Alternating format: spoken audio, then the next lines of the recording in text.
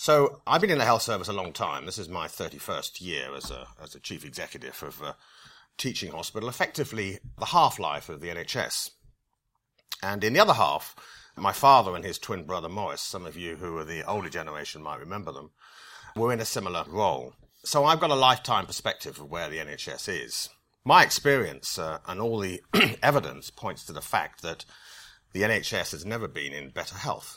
The Commonwealth Fund and the OECD concluded this year that the NHS is top of the International Premier League. And in many respects, I find when I speak around in other nations that they look to us for inspiration.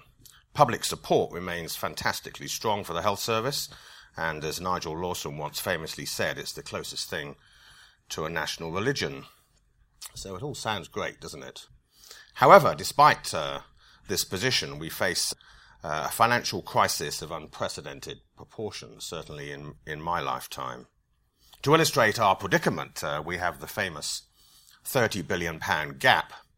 The government's £10 billion, if you count the £2 billion that was allocated last year, and Lord Carter's interim report, which I've had the pleasure of sitting on for the last year or so, identified £5 billion worth of efficiency savings. So you don't have to be a mathematical genius to work out that that leaves at least 15 billion, some might say 17 billion to go. So what are the answers to this? We all look to the 5-year forward view, but that's characterized as a compass rather than a roadmap. And I think people like me need the details filled in sooner rather than later. And a plan that everyone can understand and get behind. So as John has already said, at the end of last year, providers were in deficit to the tune of nearly £1 billion, counterbalanced by surpluses elsewhere. However, this year, the provider deficit, in most people's opinion, is going to double or more than double. So we face the prospect, perhaps, for the first time, of the NHS breaching its cash limit. And this is new territory for all of us. And I can see ever-increasing concern, perhaps a little panic in some quarters about the implications of this. So the government's aim to constrain public sector spending is absolutely clear, and it's interesting to note that the GDP spend on the NHS is about 1% less than the European comparisons. And this 1% difference is not a million miles away from the size of the black hole. Clearly, this is not just a problem facing us in the UK. The challenges of demographic growth, the cost of new technologies, new cancer treatments, etc. are facing everyone. And if there were international solutions to this problem, I'm sure we would have found them long before now. So what can we do about this challenge? Firstly, I applaud Lord Carter for his insight and analysis. Of course, we need to focus on things like procurement, staffing controls, medicines management, but that will only get us a small part of the way there. And I also applaud the Secretary of State's recent comments about agency spend, but as John has already said, that's only going to really scratch the surface and have a very superficial impact.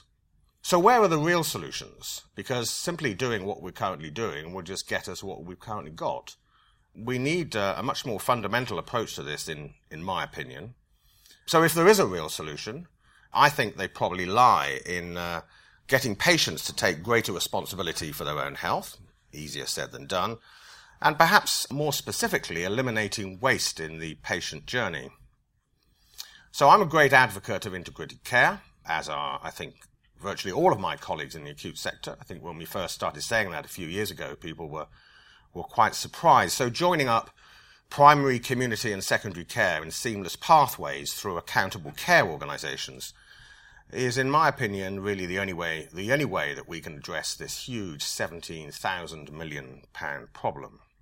But this is far more difficult than it sounds. It will challenge many strongly held beliefs in the NHS, such as the purchaser-provider split, and indeed the very nature of commissioning. If you have an accountable care organisation, what is the point in commissioning?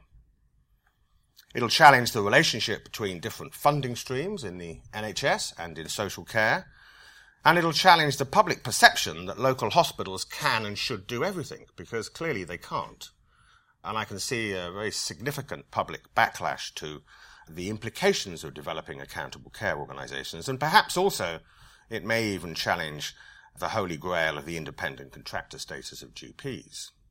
So I think all of these things have to be addressed. And I think tinkering around the margins, which is where we are at the moment, is only going to, as I say, scratch the surface of the challenge facing us. So we're all looking to Manchester, my place of birth, as a laboratory experiment.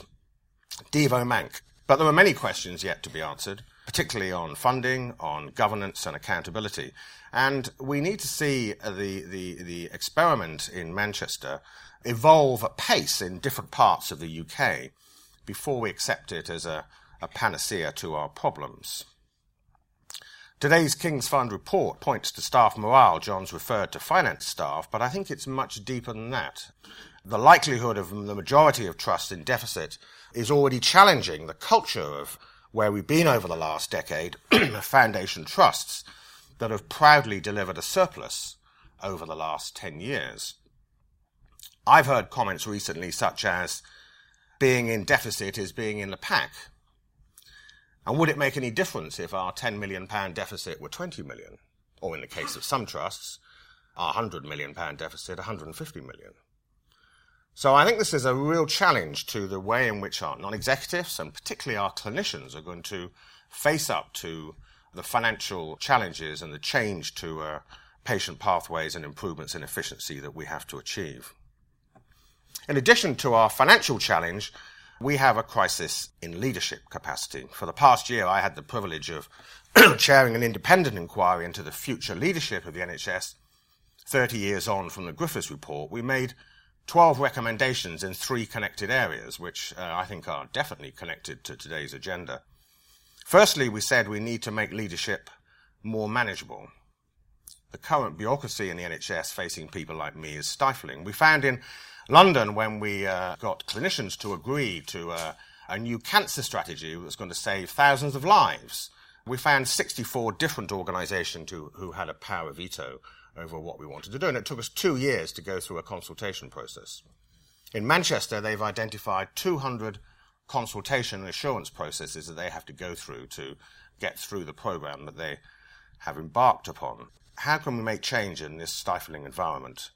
The second set of recommendations is on the question of clinical leadership. We found, despite some notable successes, we'd failed to incentivise clinicians to take on leadership roles, and it seems to me if we haven't got clinicians leading these changes that we have to make, then it's going to be virtually impossible. And thirdly, we proposed an organic reduction in the number of organisations. We counted up some 800 organisations, statutory organisations and arm's-length bodies who were looking to recruit a leadership head equivalent to a chief executive. We simply don't have that bandwidth, as exemplified by the fact that 1 in 5 trusts can't appoint a finance director, 1 in 6 trusts can't appoint a chief executive, and 37% of mental health trusts have key vacancies at board level that they can't fill.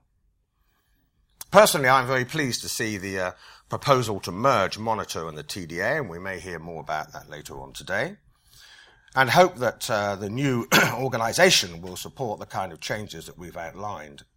So in conclusion, the NHS financial challenge is fast becoming the hottest issue facing the government. Provider organisations will be forced to choose in addressing the financial challenge between competing priorities, money and quality. What we need is outstanding leadership and direction at both political, system level and operational level. We must unleash the talented, latent leadership talents we have locked up in our system, particularly with our clinicians. And most importantly of all, perhaps, we need to communicate again and again to our patients and our staff that change is painful, and that no matter how much we cherish the NHS, it's time to make some fundamental changes to safeguard its future in the light of the daunting financial challenges facing us. Thank you very much.